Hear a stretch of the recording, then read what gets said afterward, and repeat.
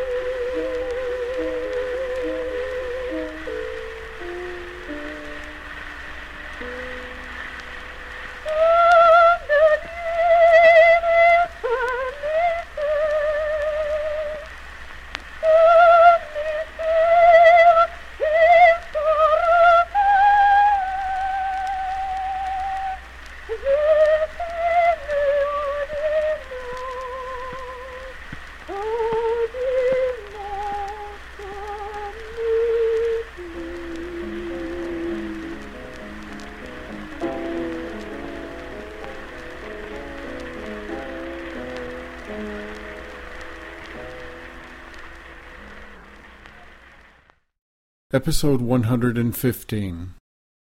During an intermission of the April 3rd, 1954 Carmen broadcast, John Gutman spent a brief time with soprano Mary Garden. She is her usual forthright self, reminiscing about Claude Debussy, creating the role of Mélisande, and various other subjects. The episode begins with the opening of the tower scene, from Paellas et Mélisande, and ends with the melody Green, both by and accompanied by the composer. Miss Garden, may I start out by saying that I'm thrilled to be on the same program with you, and I need hardly add for what reasons. Speaking of thrills, it seems to me that in every great singer's career there are, of course, many thrilling moments, but there's one great, really greatest thrill of them all, and may I ask you what that was in your career?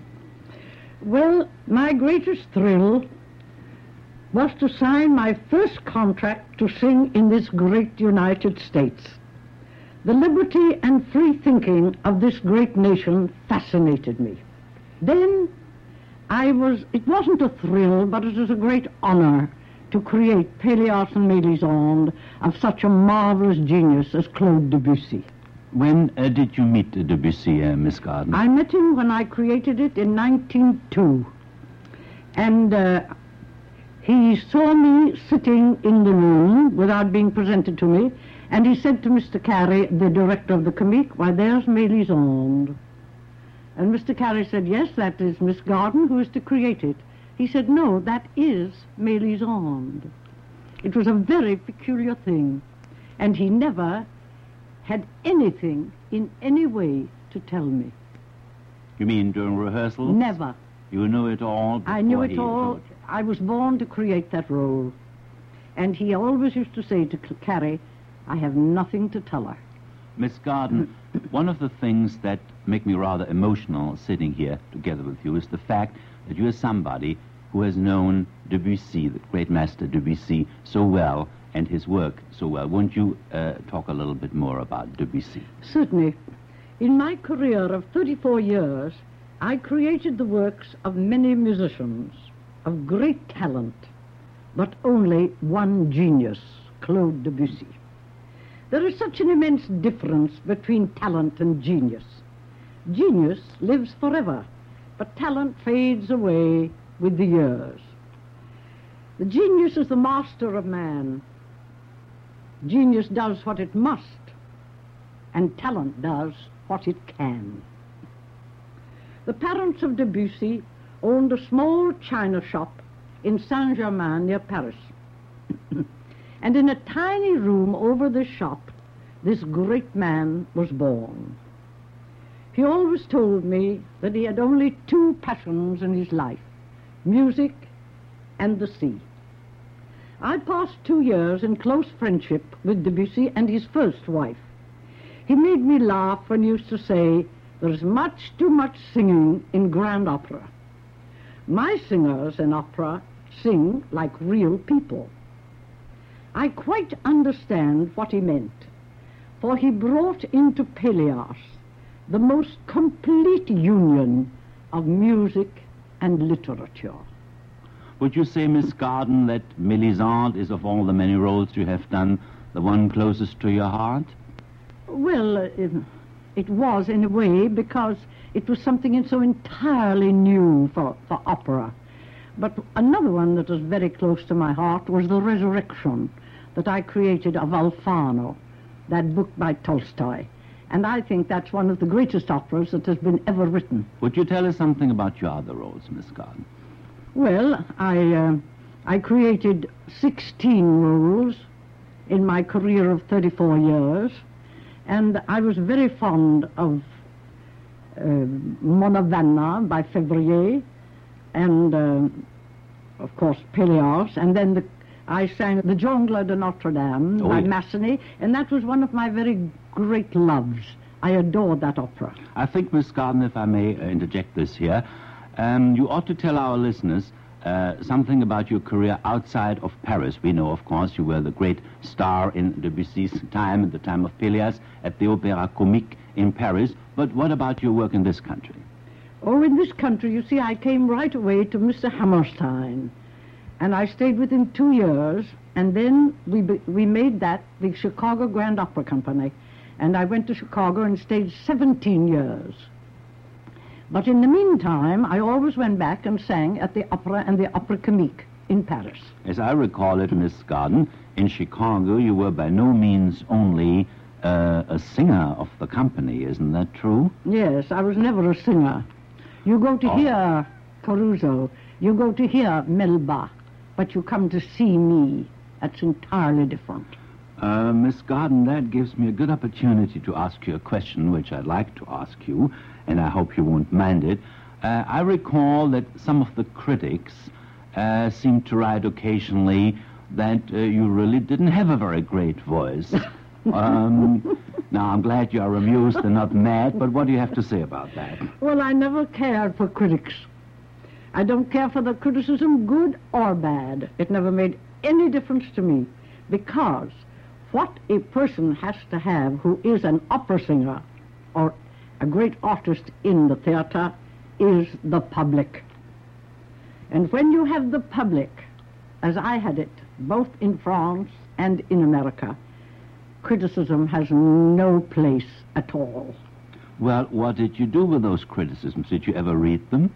Oh, I used to cut them out and keep them till Sunday, and then Sunday I used to take a little bit of more hours in my bed and read them like I would a funny book. Good. Well, that certainly appeals to me.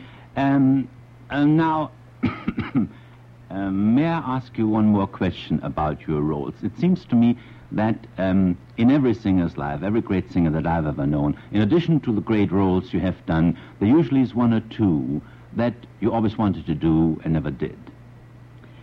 Well, there was only one, and I never had the time to take a year or two out of my life to go to Germany and study it. That was Parsifal. I was very, very interested in the role of Kundry.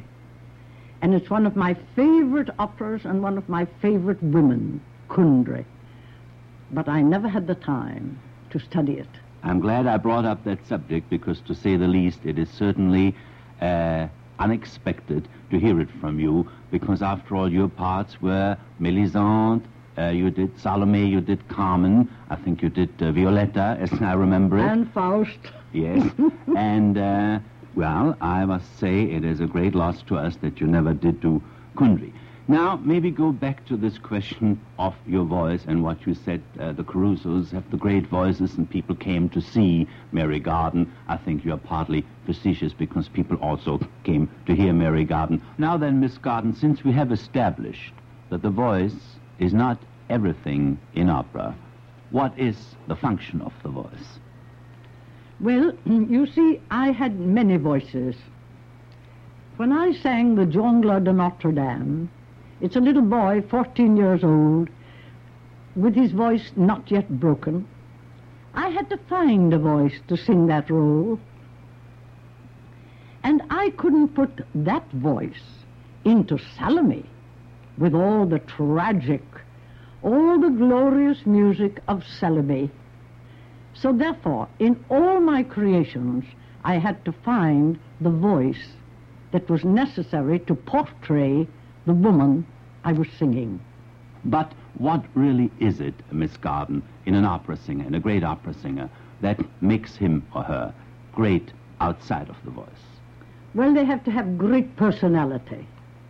I have known a singer with a fair voice, but immense personality, could make as great a success on the operatic stage as a great singer with no personality. And that's exactly what I have found many times on the stage. May I ask you this now, Miss Garden? Obviously, you have agreed in all you have said that singing alone is not enough in the opera house. No. In the light of this basic view of yours, have you, since you came back to this country, have you seen any productions at our opera house, the Metropolitan? And if so, what are your criticisms or what are your reactions? Well, the first opera that I saw when I arrived from Europe this year was Carmen. And I just arrived in the afternoon, and one of my friends said, I have 2 tickets for Carmen tonight. Would you like to go? Are you tired? I said, tired? No, not at all. I'd love it. I have never seen on any stage in any country such a marvelous performance of Carmen as I saw that night. I was just amazed. That is the first time that I have ever seen Carmen played or sung in Spain. That was the most perfect ensemble of singing, most beautiful. They even acted in it. The mise en scène, the scenery, was something beyond belief of beauty and real of the country of Spain. And when I went away, I was so excited and so overcome with what I had heard that night that I wrote a letter to Mr. Bean and told him that I had sung it myself. I had seen it in every country almost in the world, but I have never seen anything like the performance at the Metropolitan on the night of my arrival in America.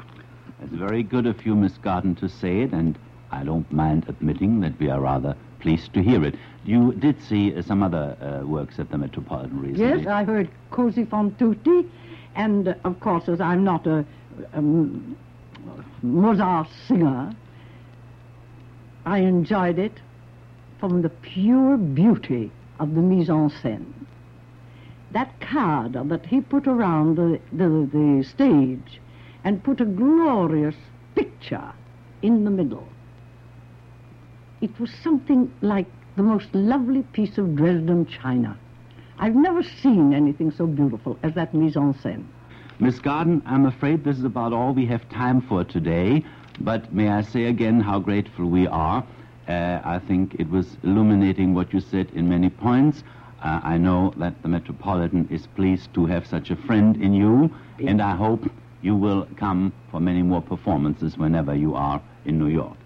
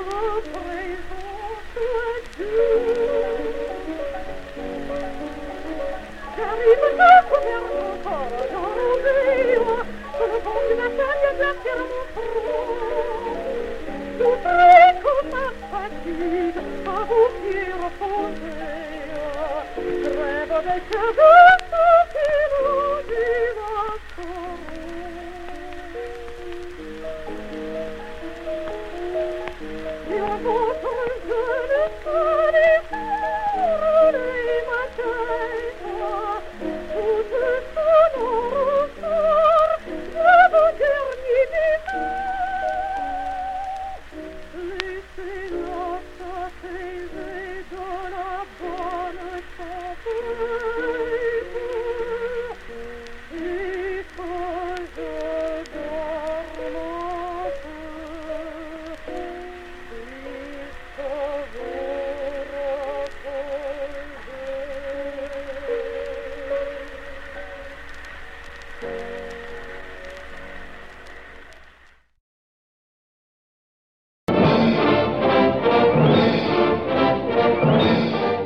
Thank you for listening to the Operatic Pastcast. Visit the website at operaticpastcast.com. This is your producer, Donald Cullop.